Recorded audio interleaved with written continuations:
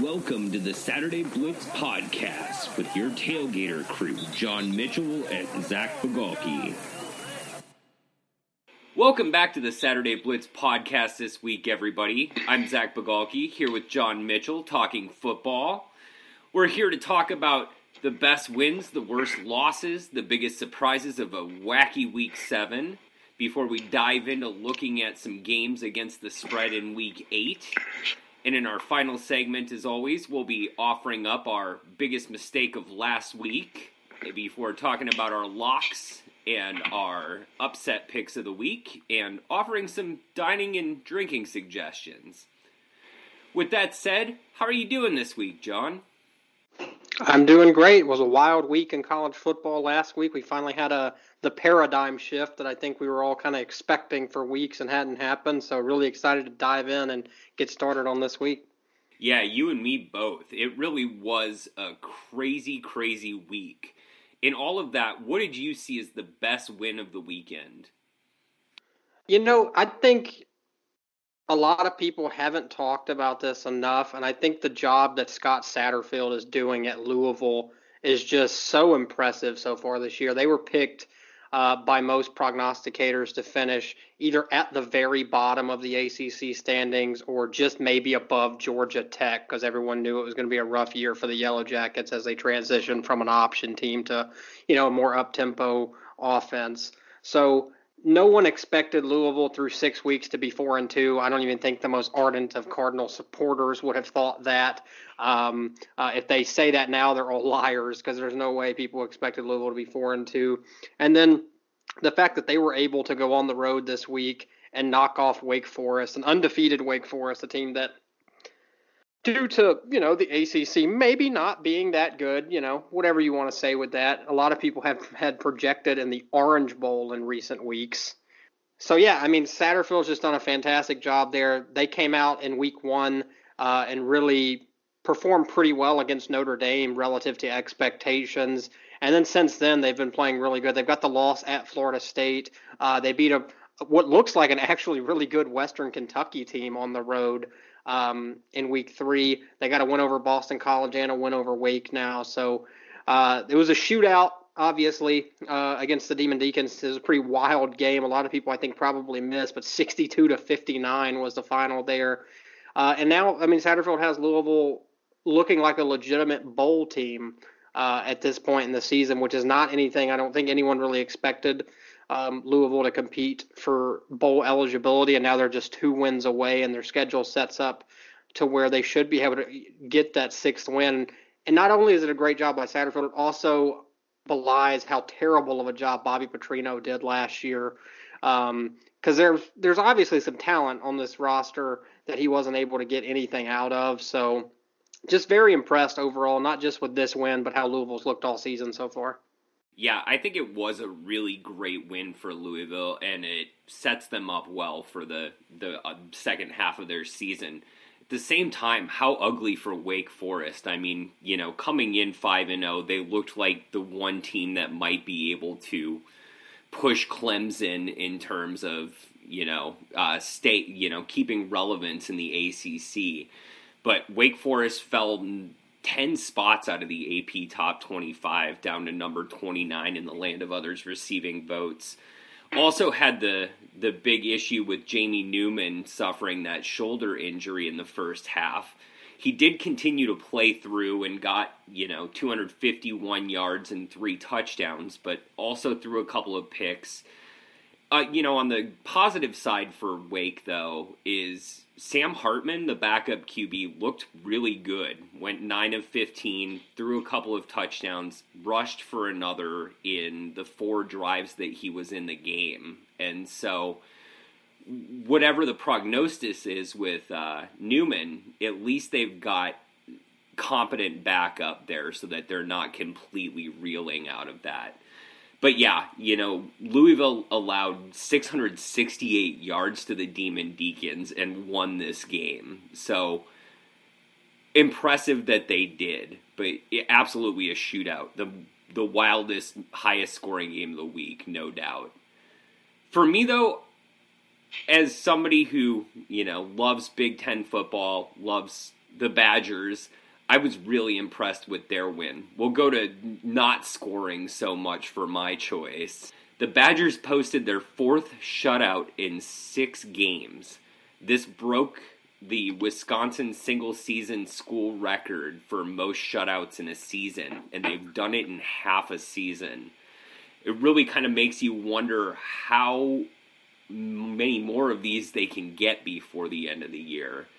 What impressed me, though, is that they did this on a day when Jonathan Taylor was kind of having an off day. He carried the ball 26 times and only gained 80 yards. Of course, he got into the end zone a couple of times, and he added 3 catches for 22 yards. But a 102-yard day on 29 touches is not what you ever expect from Jonathan Taylor, especially, and that speaks, one, to Michigan State's defense still being a solid defense. But they also couldn't do much with Jack Cohn, who threw 18 completions on 21 attempts, had 180 yards and a touchdown. Didn't have huge statistical numbers, but was really efficient. And Wisconsin's defense, beyond that shutout, allowed only 149 total yards. Zach Bond had a 34-yard interception return for a touchdown, and this was just in all phases of the game domination that really kind of asserted Wisconsin's dominance in the Big Ten West. Even on a day when, Michigan played their way into the polls, on a day when Minnesota played their way into the polls with that big win over Nebraska, Wisconsin still looks a cut above anybody else in that division. Absolutely. All roads lead to the Week 9 matchup in Columbus, with Wisconsin traveling to the Horseshoe to battle Ohio State, and what's probably going to be a preview of the Big Ten championship game with the way both teams look. Obviously, the Badgers' defense is legit. I was really impressed with the way Jack Cohn played. He was really efficient, completed 18 of his 21 passes. On a day they really needed him to step up and take care of the football and help them move the chains. Like you said, with Jonathan Taylor, obviously the focal point of Michigan State's game plan, as it should have been, was shutting down Taylor. But Wisconsin showing you can't just do that to them anymore, shut down the running game, because they have a quarterback who can make some plays, and then their defense allows for a pretty big wide margin of error right now. Undoubtedly. Switching gears, what was the worst loss you saw this weekend? I've been watching SEC football my entire life. Even before I was a wide-ranging college football fan, I always watched SEC football. So I've seen Vanderbilt suck quite a bit over my years of watching football. Other than the James Franklin pop-up years and a couple Bobby Johnson seasons with Jay Cutler, the Commodores have been, the laughing stock of the SEC in terms of football for my entire life of watching the sport. But my goodness, I don't know if they've ever looked as bad as they looked on Saturday, getting just absolutely housed at home by UNLV. And, there's no shame in losing to a Mountain West program. The Mountain West is a deep and very good conference. The Runnin' Rebels weren't the team that anyone was talking about in terms of the deep, talented conference of the Mountain West. They're one of the worst teams in that conference. You're talking about a team who entered the game just 1-4 with their one win coming over FCS Southern Utah in the season opener, but then coming in to Nashville and beating Vanderbilt 34-10, just a resounding win over the Commodores. That was never really in doubt after halftime. Just not something I expected. I could have easily gone for this biggest surprise of the week as well, just by, looking at that score. It was just kind of stunning that would happen to the Commodores. Derek Mason, had a big pedigree as a defensive guy, hasn't really been able to figure out defense in Nashville, and obviously the offense hasn't been very good either. Starting to look like the clock is ticking on his tenure there. There's not always a ton of expectations, but he's got the unfortunate reality of following James Franklin with the Commodores after Franklin was able to eke out a couple 9-win seasons before he bolted to Happy Valley. So obviously, even if the expectations weren't high, you can't lose by 24 points to UNLV at home as an SEC program. Definitely not. Yeah, and it was one of those games where UNLV just overpowered them. over 200 rushing yards against the Commodores and outgained them by 70-some yards of offense. Didn't turn the ball over. No interceptions. They did lose one fumble, but in the end, they played a really sound, perfect game. It was exactly what they needed to do to beat Vanderbilt in Nashville, and now the Mountain West has 9 wins against Power 5 teams this season. It's really speaks, as you said, to the depth of that league, that even a team like UNLV could come into SEC country, albeit Nashville, and make their mark. This wasn't a surprise, fluky win. This was a 24-point victory. This is obviously a stain that, I don't know, does it really speak to the SEC being not nearly as powerful as it has been in recent seasons? That's kind of the way I see this when you also look at the way, Missouri lost to Wyoming. Yeah, and then you have Arkansas losing to San Jose State. You've got just, across the board, these aren't the best teams, but Missouri obviously is a good football team this year, and right now they're at the top of the SEC East, and they lost to Wyoming. So I think Zach, I think the SEC's top heavy if you look at it. I think your best teams in the SEC, your Alabamas, your LSUs, your Floridas, your Georgias, your Auburns, are all really good football teams. I think below them, though, and I would lump Missouri into that as well, though, because I think one of the biggest outcome outliers at the end of the year is going to be Missouri going to Wyoming and losing. I think that's going to make no sense to anybody at the end of the season. No offense to the Cowboys, but just based on the relative strength of the team, of each team. So I do think the SEC is a bit top heavy, but I think you could probably say the same of pretty much every conference this year, other than the Pac-12 probably. But then you've got the argument that, is there an elite team maybe outside of Oregon in the Pac-12 with the way things have looked? Or is there just a lot of quality teams that are cannibalizing each other in that league? But I think it's fair. It's wild to me to think about the fact that San Jose State and UNLV both have road wins over SEC programs this year. That's definitely wild to think about. Yeah, I'm sure you'd have to go back really far into the annals of college football history to find another season where that happened, if you even could. Staying in SEC country, I think we'd be remiss not to talk about what I had as my worst loss of the week. Georgia was number 3 in the country coming into their game at home between the hedges against South Carolina. And South Carolina is not a bad football team by any means, but losing at home in double overtime to the Gamecocks was detrimental to Georgia. It doesn't kill their shot in the SEC, and it doesn't completely eliminate them from the college football playoff by any means, but they've got some climbing to do after falling 7 spots to number 10. And I think the thing that really kind of makes this look even worse is Ryan Hilinski wasn't in for a large part of that game. He got injured in the first half. The Gamecocks were playing backup quarterbacks who were converted back to quarterback. It was an ugly situation that, by all rights, a team like Georgia should have made go completely out of control. But, field goal issues on both sides were really kind of what tipped this game to me. Beyond Rodrigo Blankenship missing that field goal in second overtime to hand the game to the Gamecocks, South Carolina could have won this in the first overtime if Parker White hadn't missed his kick. Between the two of them, Blankenship and White only went 3 of 7 on field goal attempts. Each of them missed 2 field goals. And so, this game could have gone very differently, but at the same time, this game could have also not gone to double overtime in the first place. So Georgia got lucky having second life in the overtime period, and then also forcing South Carolina to try a second field goal attempt in the second overtime opened the door for the Bulldogs to take the game. But, when your opponent is eating the hedges at the end of the game, you've taken a really bad loss. Yeah, to be fair to Parker White on that end of regulation kick, that was a 57-yarder.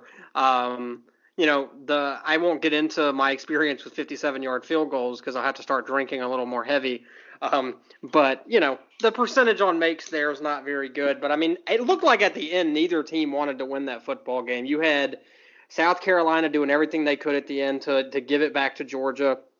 And then Georgia just being like, you know what? No, you guys are good. You've earned it. Y'all take it back, Stunning to watch Rodrigo Blankenship pull that 42-yarder in the second overtime period that would have tied the game. But just as stunning, I mean, you have two really good kickers, right? I mean, Parker White and Rodrigo Blankenship aren't just two of the best kickers in the SEC. They're two of the best kickers in the country. And, Parker White had a chance to win the game in the first overtime after a Jake Fromm interception and missed a 33-yarder that just was unfathomable. And when he missed that kick, it looked like, well, okay, now Georgia's going to assert their dominance. They're going to win this game. That was South Carolina's opportunity. And just Georgia looked lost all game. And, it hasn't been the first time this year that Georgia struggled. I think we've kind of ignored it.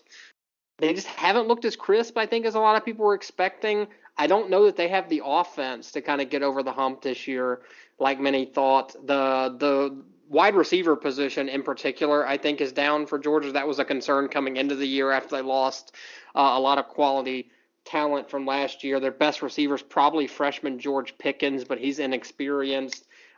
Demetrius Robinson, Lawrence Cager, those guys are good, but not the kind of matchup nightmares that are going to be able to go out there when you've got to convert a guy you can look at and throw to. And obviously Jake Fromm struggles were kind of eye-opening.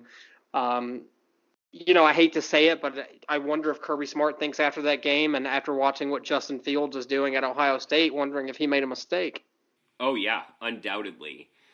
I think we also have to mention that Brian Herrien wasn't in this game. That obviously sort of limited what the Bulldogs could do out of the backfield. But when you have a guy like DeAndre Swift, you should have enough against even a Gamecocks team. So, yeah, just a terrible loss all around that, just like you were saying with the Vanderbilt loss in its own way helped expose some of that top heaviness of the SEC. Shifting gears, there were a lot of surprises. We've already mentioned a lot of surprises this week. Some of them fans out there might see as the biggest surprise of the week, but what did you see as the biggest surprise? If you're just scrolling through box scores, obviously South Carolina, Georgia is going to pop out to you. But if you follow college football as a whole and you follow the Group of Five ranks like you and I both do, Bowling Green beating Toledo 20-7 on Saturday was just absolutely stunning to me. I didn't see much of the game. I caught some highlights and stuff afterwards, but just absolutely stunning. Toledo looked like the clear MAC favorite coming into this game. Bowling Green looked like one of the worst teams in the MAC so far this year. You're talking about a Bowling Green squad that lost 62-20 to Kent State a few weeks ago in September. I mean, it's not like Kent State's a perennial MAC contender themselves. So just absolutely stunning to me. Because the way Toledo looked so far this year, it looked like they were going to run away with the MAC, and then Bowling Green coming out and pulling off that win. Just I couldn't believe it when I saw it. I did a double take. I thought maybe ESPN on their app had somehow got the score backwards, as you'll see in high school football reporting sometimes, for any of you who have ever done anything like that. But Bowling Green going out there and rushing for 240 yards and just dominating Toledo up front, that was stunning to me. Undoubtedly. I had Toledo in my Group of Five power rankings last week at Saturday Blitz, and this week they fell right the hell out of those rankings. At this point, it doesn't look like any MAC team has a chance to contend for that New Year's Six berth, no matter who comes out of the conference this year. Everybody's just shooting themselves in the foot in that league, and we talk about that with Power 5 conferences, but it's just as true a phenomenon at the Group of Five level. And on one hand, we sometimes talk about that meaning depth in a league. In this case, it's just hard to find a good MAC team this year. So, and Toledo looked like that team, but they certainly got exposed by the Falcons. To be fair, though, that makes for a really interesting race. It'll be fascinating to watch the MAC race because nobody's really out of it at this point in the season. Everyone's still alive, so it'll be really fun to watch that league just pillage themselves and see who actually emerges on the other side and gets into the conference championship game. Yeah, at this point, I'm throwing my hands up. I have absolutely no idea who really wants to go to Ford Field in December at this point. Nope. And, staying in the group of 5, the biggest surprise for me was BYU losing on the road to South Florida, especially because BYU was up 13-0 in the second quarter. They still had a 16-7 lead at the half, and heading into the fourth quarter, they were still up 9 points at 23-14. And, the Cougars were forcing UCF to be one-dimensional. Quarterback Jordan McLeod only threw for 72 yards, had a touchdown, but also had an interception on 7 of 14 passing. And Jordan Cronkrite looked great in this game, rushing for them. But BYU did everything for 3 quarters that they needed to do to make this a good win on the road, especially with Zach Wilson out and Jaron Hall getting his first start for BYU. Obviously a significant moment. He was the first black quarterback ever to start a game at Brigham Young, and he'll get to do it again next week as the first black quarterback starting in Provo for the Cougars. And he had a great game in that inaugural performance. The freshman, he only threw for 148 yards, but he went 15 of 23. He had a passing touchdown, and he also rushed 16 times for 83 yards and a touchdown to lead the Cougars on the ground. So can't lay this one on him by any means. He certainly came out and performed in a way that was really impressive and set BYU up to win the game handily on the road, but the defense just collapsed in the fourth quarter, giving up those 2 touchdowns to sacrifice the lead.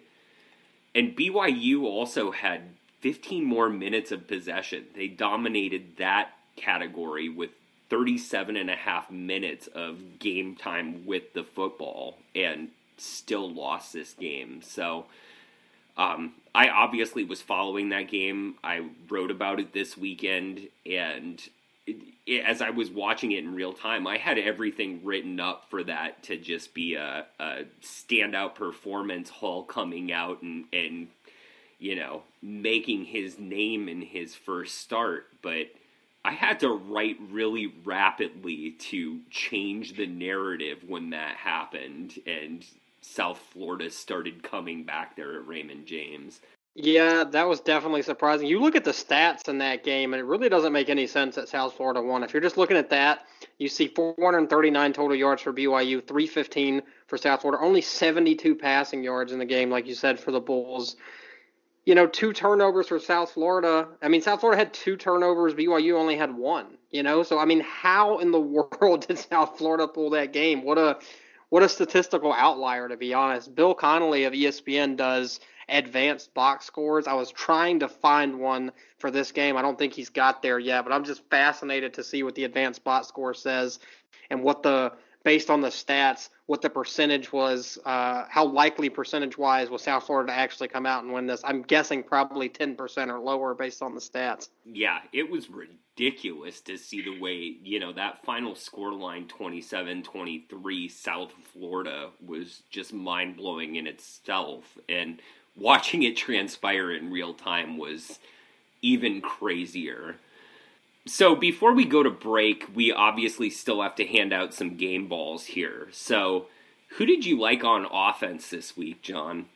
There were several guys who I considered. Jaden Daniels at Arizona State was one. I wanted to shout out Lynn Bowden at Kentucky, their star wide receiver, who converted to quarterback because the Wildcats didn't have anybody else to play and led them to a win over Arkansas. But it was really hard to ignore Joe Burrow's performance against the Florida defense. Everyone's been wondering if Burrow was legit, if this LSU offense was as good as advertised. And they got a hell of a test on Saturday night with Florida coming to Death Valley, and they passed it with flying colors. The Tigers coming out putting 42 on Florida, which you don't see very often. Burrow going 21 of 24, 293 yards and 3 touchdowns, adding 43 rushing yards, and just LSU's offense for most of the night doing whatever they wanted. I don't think they ask a lot out of Burrow in that offense. I think a lot of his he just takes what the defense gives him, but he's got the skill position players. LSU schemes well enough on offense that he doesn't really have to take a bunch of chances. And obviously that's going to help his completion percentage and everything like that. But he's taking every little bit, any sign of weakness he finds in the defense, he's exploiting. LSU jumped up to number 2 in the AP poll this week. Pretty hard to argue that. I think there's a case that could be made that LSU should be number 1 right now, just based on what's happened on the gridiron now with their wins over Florida and Texas, padding their resume. All setting up for Game of the Century Part 3, I guess, with Alabama and LSU, both having pretty easy games this week heading into a bye week and a likely number 1 versus number 2 showdown in Tuscaloosa. Yeah, it's lining up really exciting. Burrow's a great pick. I actually went with another quarterback for my game ball.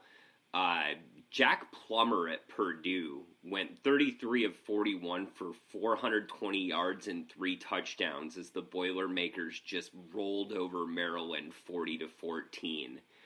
And the stat line aside, just the fact that Plummer's been improving week to week since he had to take over for Elijah Sindelar going after he went out with an injury, it really just speaks to his rapid maturity at that position. And yes, it's Maryland. They were kind of a paper tiger of sorts at the beginning of the season, just racking up massive score lines. But Plummer put that firmly to rest. He kind of nailed the final nail in the coffin of the Terps this year, and did it in real style, completing more than 80% of his passes along the way. So I really just wanted to make sure to give a shout out to him as well. And then shifting to defense, I'll hand out my game ball first there. I really liked Louis Assus there at NC State playing that weekday game against Syracuse. The linebacker racked up 14 tackles. He had 3 sacks along the way as the Wolfpack just, came through big at home in what was really a defensive struggle all around. But given all of the great defensive performances in that game, he still came through and shined. So game ball goes to Assus there. Who do you have on defense? Those are great picks. For me, it's hard to overlook the South Carolina-Georgia game that we've, obviously hit on a lot. Jake Fromm entered that game without having thrown an interception all season long. He threw 3 picks against South Carolina. Big reason why the Gamecocks came away with that win. All 3 picks went to Israel Mukuamu, the 6'4" defensive back for the Gamecocks, just lauded for his size and his wingspan and everything. And you saw it on display. Any opportunity he had to make a play on the football, he made. You don't often see a defensive back get 3 interceptions in a game. He also obviously took one back for a touchdown, what turned out to be kind of the decisive score when you think about it. Right before halftime, you've got Georgia coming down the field looking like they're going to get some points and go up either 13-10, 17-10 at halftime, and then Fromm throws that pick. Mukuamu takes it back 53 yards for a touchdown. The turning point in that game happened right there. I think Georgia lost some confidence in what they were doing offensively. And then obviously he had the interception in overtime that should have sealed the game, but as crazy as that game was, obviously didn't because Parker White missed the field goal right after that.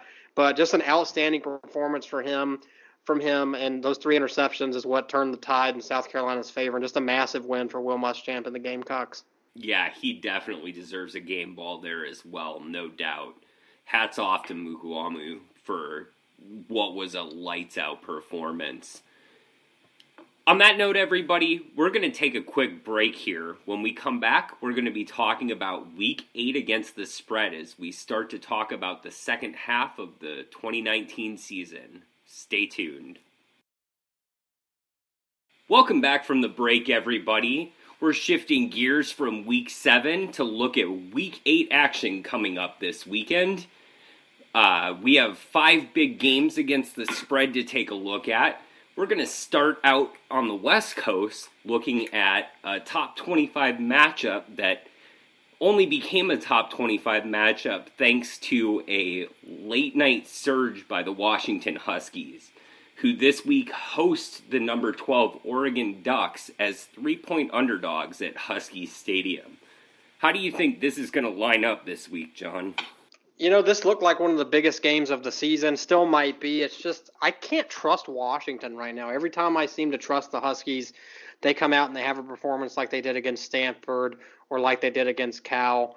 Oregon's been the more consistent team. It looked to me like the Ducks finally figured some stuff out on offense after kind of struggling for a couple of weeks against Stanford and Cal, struggling to move the football, struggling to put points on the board. Not to say Colorado has the best defense in the world, but the Ducks pretty much did whatever they want. Speaking of which, defensively, Oregon's been so much better than I think a lot of people expected. Andy Avalos is right there in contention for the Broyles Award. Either him or Joe Brady, the LSU offensive coordinator, are probably right there competing for that right now. The Ducks have, according to SP Plus, the number 1 defense in the country so far this season, I saw today.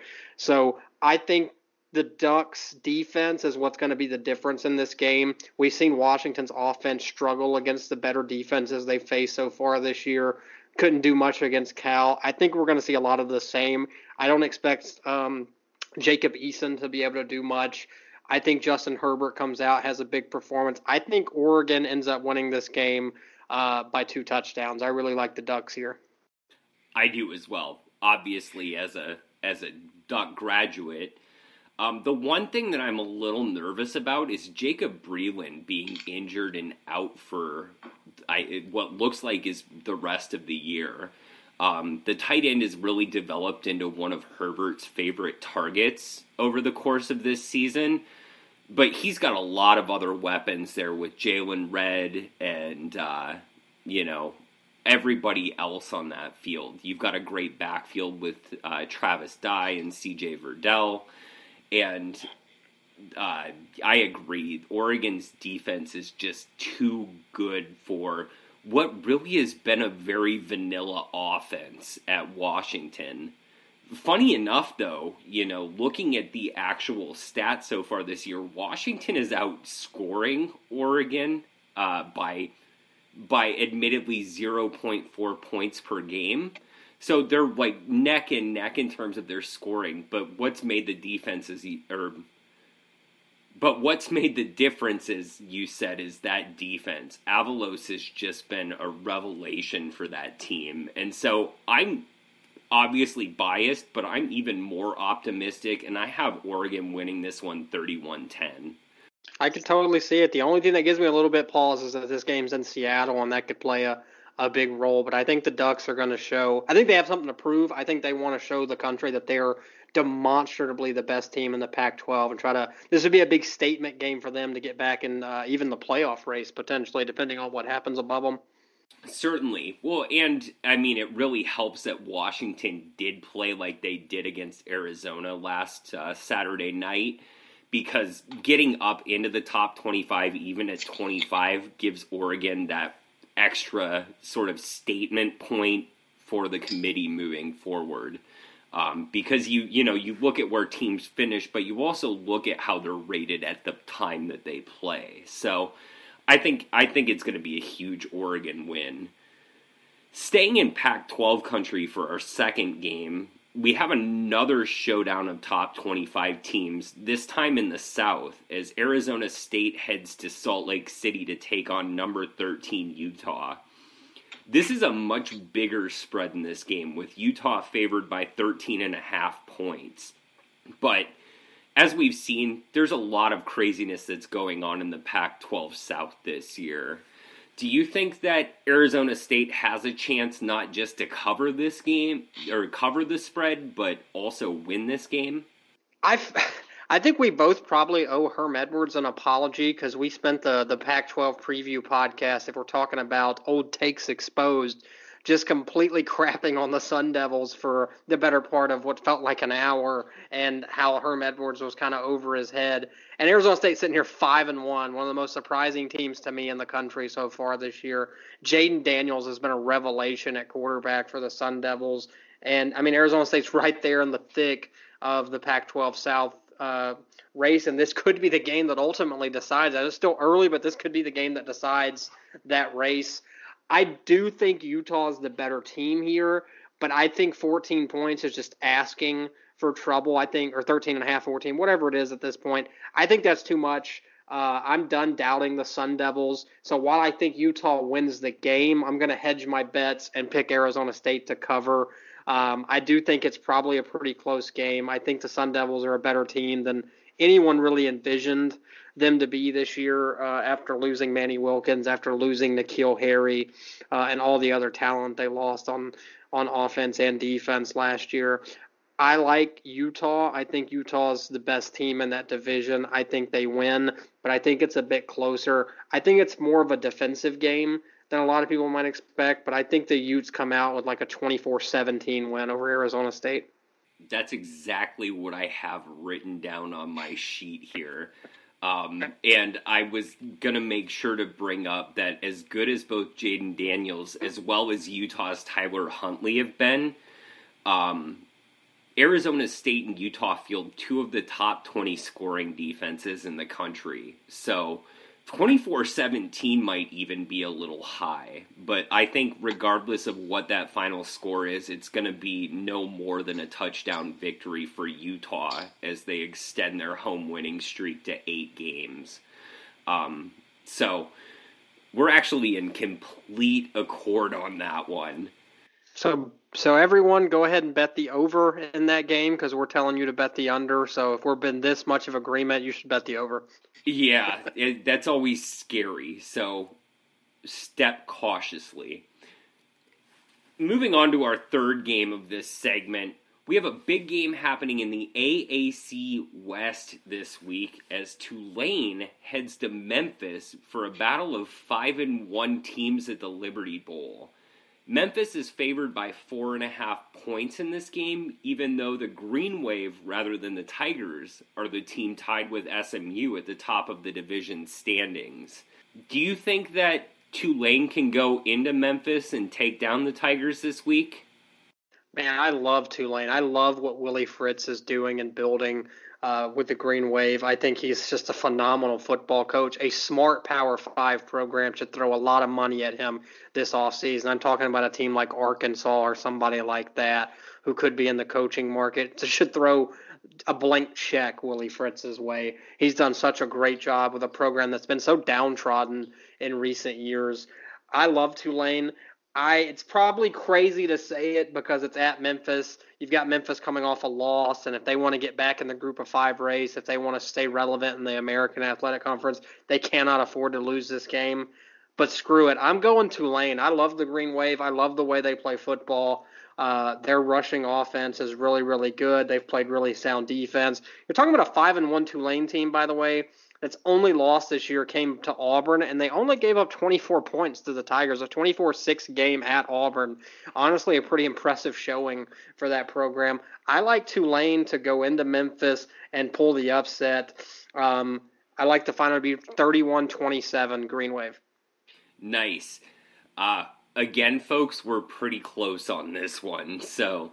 Yeah, I think Tulane's rushing offense is really going to make the difference here because you have two teams that have a couple of the best pass defenses in the country so far this year, and Tulane's ability to run the ball here is going to make a difference. I'm really curious as to whether Kenneth Gainwell is at full health after he, was out of the game some of that loss against Temple. I think it's going to be a little bit closer. I had it at 28-27 Tulane, but oh wow, yeah, we're really close on this one as well. So I definitely see the Green Wave not just covering, but moving on to 6-1. Scary. This is too many close games for us, Zach. I don't think I like it.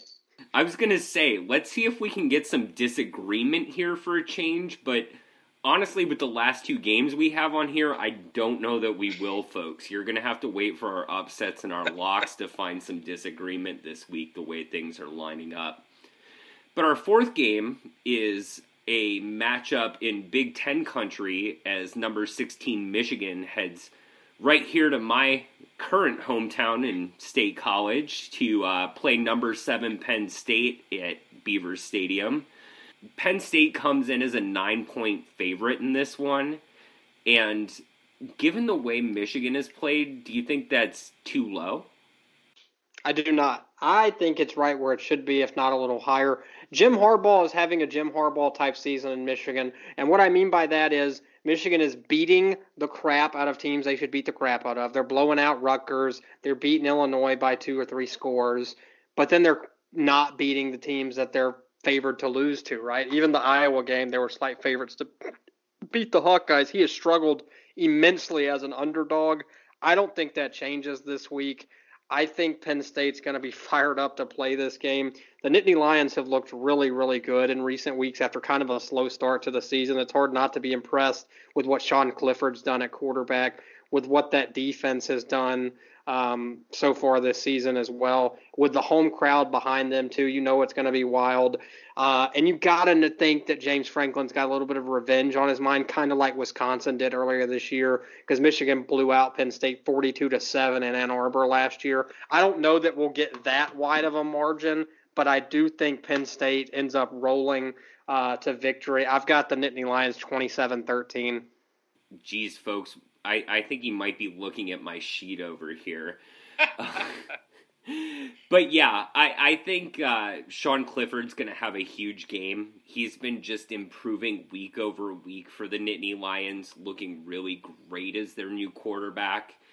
The Wolverines looked so good against Illinois until they didn't last week. Very true. And you know, they inspired a lot of confidence and then decided to just inspire a lot of skepticism by allowing the Illini to pull back within 3 before that final margin became a lot wider than it really was if you were watching that game. You know, Penn State boasts both a top 10 scoring offense and a top 10 scoring defense, which, when you can marry those two together, leads to a lot of wins. And Michigan has been really great at forcing fumbles. They're 8th in the country right now with 7 takeaways, but they've been even better at coughing them up. They're 5th worst in the country with 9 fumbles given away so far this year. And so I think they're going to have some bad turnover luck again against a great front 7 led by Shaka Toney and Micah Parsons there at linebacker. You know, I think in the end, I had it 31-14, but we're looking at similar margins of victory here. So, again, folks, take this all with a grain of salt, because when we agree, it can get scary. I'm feeling an 0-5 week coming the way we're agreeing so much right now. Yeah, it's getting interesting. And I don't think this 5th game is going to have much disagreement either, because we're looking at number 14 Boise State heading to Provo to face BYU. The Cougars are a 6.5-point underdog, and we've seen BYU pull off some interesting results so far when they're playing at home at LaVell Edwards Stadium. But Boise State is just really good. They continue to roll as the top group of 5 team in the country. Right now, no group of 5 team is playing better. You know, SMU had to have that 3 overtime victory to survive Tulsa, and App State had an interesting performance last week against Louisiana there in Lafayette. Very defensive struggle. But Boise State just continues to roll and roll and roll. Even when Hank Bachmeier got injured in the game against Hawaii, Chase Cord was able to come in and just, you know, there was no drop-off at the quarterback position. So I'm going to hand it over to you. What do you think this game's going to look like with Boise State coming in as a 6.5-point favorite? That spread honestly gives me a little bit of pause just because 6.5 doesn't feel like nearly enough points. It makes me worried that Vegas knows something we don't. But even if Hank Bachmeier can't play this game, Chase Cord looked terrific last week against Hawaii. I don't see any way. I mean, I know, like you said, some weird stuff's happened with BYU so far this year, particularly when they played at home. They knocked off USC earlier this season, but I can't see this being that capable for a team that's got a lot of youth at some key positions like Bachmeier at quarterback, starting a freshman. But they're really good on defense too. Curtis Weaver is one of the best defensive players in the country that a lot of people haven't really heard a lot about because he plays at Boise. But I think the Broncos roll. I don't think this is very close. I don't think BYU is a very good team. I think that those wins that they pulled over USC and Tennessee are going to look really weird at the end of the year. You're talking about a 2-4 BYU team right now that's starting to look like they might not even garner bowl eligibility. I think Boise State wins 34-17. I have it 45-21. I think it'll be even bigger than that. So, I think Jaren Hall, the way he played against South Florida, he's going to have a decent game, but Boise State has the defense to contain him, both when he tries to run the ball as well as when he's passing. And no matter who's playing quarterback for those Broncos, they're going to get their shots down the field. So we're in way too much agreement, everybody. I think we need to take a quick break here and see if we can regroup and get some disagreement when we head into the final segment. So enjoy yourselves over this quick break, and we'll be right back to offer up our locks and our upsets of the week, as long as looking at the crap we dealt at in Week 7. So stay tuned. Welcome back for the final segment of the Saturday Blitz podcast this week, everybody. Before we dive into our upset picks and our locks of the week, we need to do some reflection on how we did last week. This is a segment that we introduced last week, looking at the garbage calls that we dealt out in our picks against the spread. So, I'm going to be honest, I kind of crushed it last week. I was 6-1 against the spread in the picks that we offered up. I thought LSU and Penn State were going to win by bigger margins, but both of them covered the spread at least. So, 6 out of 7 was great, but my bonehead call was saying that Notre Dame was going to roll 38-17 over USC to cover that 11.5 point spread. The Irish were up 17-3 at the half and looked well on track to do it, but the Trojans mounted a huge comeback in that second half. And, it was really exciting to see Keaton Slovis back for USC. He played really well there in South Bend, going 24 of 35, throwing a pair of second-half touchdowns that made this game really interesting at the end. Had 255 yards and just completely outplayed Ian Book, who was only 17 of 32 passing the ball, threw for only 165 yards. He had a passing touchdown, and he also ran for one. And Tony Jones Jr. looked incredible on the ground, running for 176 yards. But USC looked a lot better than I was expecting them to be when they played in the shadow of touchdown Jesus. So I'll be honest, I probably deserved that loss. Whenever we see the two teams play for the Golden Shillelagh, weird things happen. And in Week 7, we saw plenty of weird things happen. So I would have been perfect if I would have seen that double-digit spread and taken a little bit of pause over it in a rivalry game like that. Yeah, I didn't have a bad week either. In terms of picks, I had a couple that went awry. I said Texas Tech would win outright over Baylor. They didn't win outright, but they did cover the 9.5 point spread, so I'm not going to call that boneheaded. My lock last week was Virginia over Miami. That obviously didn't work out. But the one I really wanted to hit on was one we didn't talk about in the podcast. It was one I wrote in my weekly picks column I write for Saturday Blitz.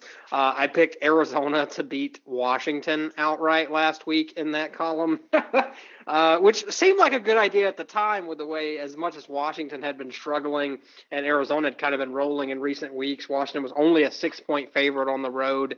Looked like things were trending in Khalil Tate and Arizona's directions. Then Washington just went out and kicked the crap out of Arizona, and it wasn't really, close for much of the way. So that was my boneheaded pick of the week, was going with the Wildcats to not just cover the 6-point spread, but to win outright over Washington. Yeah, that's a pretty bold pick. I mean, I might have gone the exact same way because, as we talked about in the previous segment, Washington has looked very vanilla for a lot of the season. And yes, they pulled through a huge win over the Wildcats to sort of reshuffle the deck in the Pac-12 South and play their way into a top 25 spot. But even then, Arizona looked much worse than Washington looked incredible in my mind in that game. So really shot themselves in the foot a lot. So yeah, with that, we've atoned for what we messed up in Week 7. Let's continue on with our look at the picks in Week 8, starting with who you think's going to pull off an upset this week against the spread. Yeah, upsets. Let's see. There's a few pretty interesting spreads this week, but for me, I'm staying on the Texas Tech train, which might be stupid, but I've picked 3 Texas Tech games this year against the spread or over-unders, and I'm 3-0. So not to toot my own horn, but I picked the Oklahoma Texas Tech over, which cashed easy. I picked Texas Tech to cover last week against Baylor and cashed. I'm going to keep rolling with the Red Raiders until they burn me. And they've burnt me plenty of times in the past, but I think Texas Tech's actually a decent football team this year.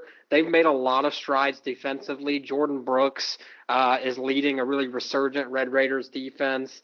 I think they found something at quarterback with Jet Duffy. If he can just take care of the football, he's a really dynamic football player. Sir Roderick Thompson had 153 yards running the ball last week. And this is another one of those kind of revenge games. Texas Tech's really struggled against Iowa State in recent years. Matt Campbell's had Tech's number. But Iowa State comes to Lubbock, comes to Jones Stadium as a 7-point favorite. I think Texas Tech, in the very least, covers that spread.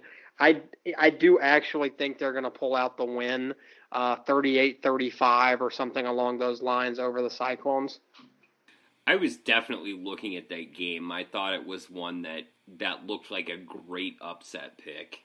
But I'm also just looking down the list of spreads, and one that kind of stands out to me is a team that we said has been a pleasant surprise this year. Louisville is a 24-point underdog at home against Clemson, and while Clemson looked much better last week than they have for pretty much the rest of this season, I'm still a little skeptical about where the Tigers sit in terms of being able to just absolutely go to Louisville and blow out the Cardinals. I'm not going to go so far as to say that Louisville wins this game outright. That would probably be madness. But I think they have enough on that roster to play within 3 touchdowns of Clemson. So if you're looking to make some money, I think that's one place to definitely seek. That's interesting. I say that's pretty bold, to be honest. If you're out there and you're listening and you're looking for which game Zach's going to be talking about for his boneheaded pick, I think we just found it. Yeah, maybe I'm just dealing that out so that I have one next week that looks actually really bad. Switching gears, though, I think in terms of locks, one I really like is Temple going to SMU with that 7.5-point underdog label on them. They're playing a really tense interdivisional battle at Gerald J. Ford, and I think with 7.5 points, you're really lucky there because I see this by a touchdown or less. And I think that defense that Temple has is really going to make the difference for them. We saw Tulsa push SMU on their home field, and Temple was a much better team than the Golden Hurricane. So the Owls are going to continue to render some chaos in the AAC West and open the door back up for the winner of that Memphis-Tulane game that we mentioned in the previous segment. I like that pick a lot. That's a really good one. I'd be in complete agreement. I think Temple's going to go there and pull out the upset.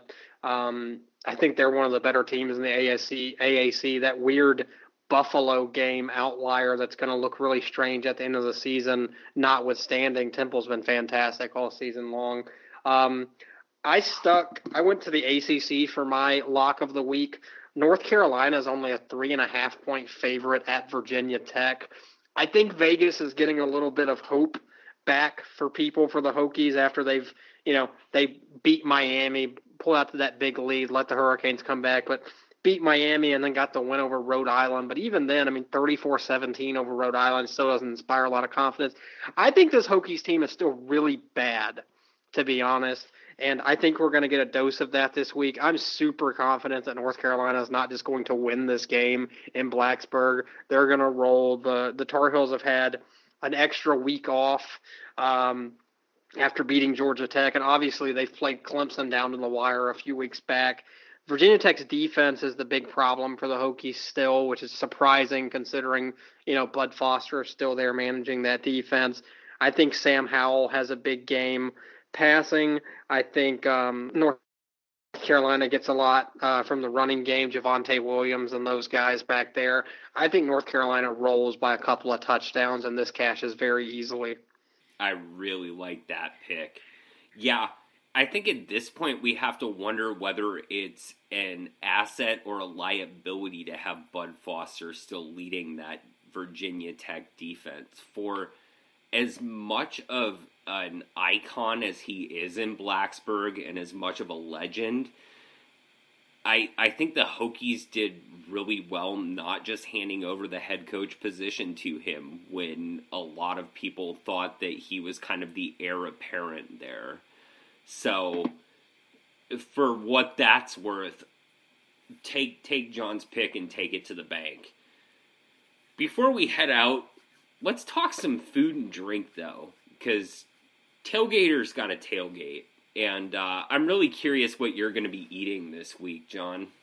It's an interesting week. I'll get more into what I'm going with this week in a minute, but in terms of food-wise, a thing I've been really craving recently, my fiance mentioned it the other day, was stuffed mushrooms.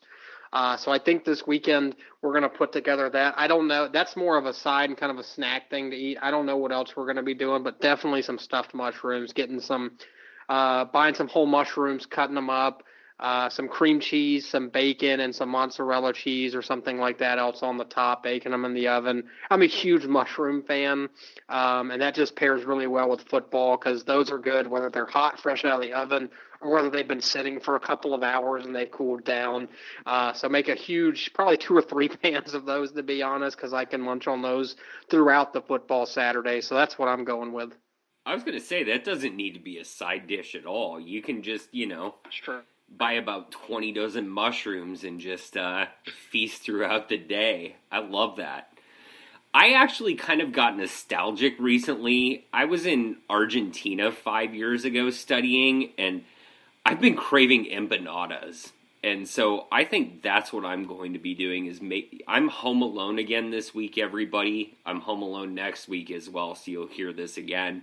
But I think I'm going to be making up a big old batch of empanadas for myself and just gorging throughout the day because just like stuffed mushrooms, it's something that you can make a big batch of. I can even, make them up the night before and just continue to eat at, hot or cold. They're great. Specifically the good old Argentine type with some ground beef in there, a little bit of green olive, and just some good spices, maybe a little bit of hard-boiled egg in there, and a good well-rounded feast for the entire day.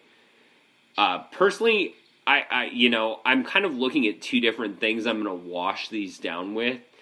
Obviously, you got to have some beer on a football Saturday, and being here in Pennsylvania has been really interesting because when I was out on the West Coast, obviously there are a ton of beers out there that are just absolutely incredible. But I also had a friend who used to get Old German, like, at cost from a distributor there. He would get tall boys of Old German and just have racks of them in his basement for whenever anybody came over on a football day. And obviously as something that's brewed here in Pennsylvania, I have access to it, and I just kind of got that craving, and so I'll probably get a couple of sixers of tall boys of those. But also with empanadas, for anybody that's been in Argentina, there's kind of a quirk in terms of drinking Fernet Branca and Coca-Cola together, which is kind of like an aperitif, a little bit. It's kind of like helps with digestion. And when you're eating, kind of gorging on a football Saturday, having some kind of medicinal alcohol, quote unquote, to help your stomach through the day is always a good thing. And so that's what I'm going to also be pouring is a couple of Fernet and Coke just to wash down the empanadas for the weekend. Man, that sounds amazing. It's funny you mentioned nostalgia because that's kind of where I went in terms of my beer choice of the week. Because, for those of you out there that listen every week, you know that I'm a big Alabama football fan. And when I was in college at the University of Alabama, pause real quick. I'm a big University of Alabama football fan, obviously, for those of you who've been listening. And this is a huge week for Alabama in terms of rivalry games. It's the third Saturday in October. I know a lot of people who are recent football fans don't look at this as a rivalry game because Alabama's kicked the crap out of Tennessee for, more than a decade now in a row. So I know a lot of people don't look at it, but for me it still means a lot because when I was a kid, this was just such a big deal. And even in the years before that, it was always back and forth, always had a disdain for Tennessee. And one of the very first football games I went to when I went to the University of Alabama was a Tennessee game. And I just remember going to that game.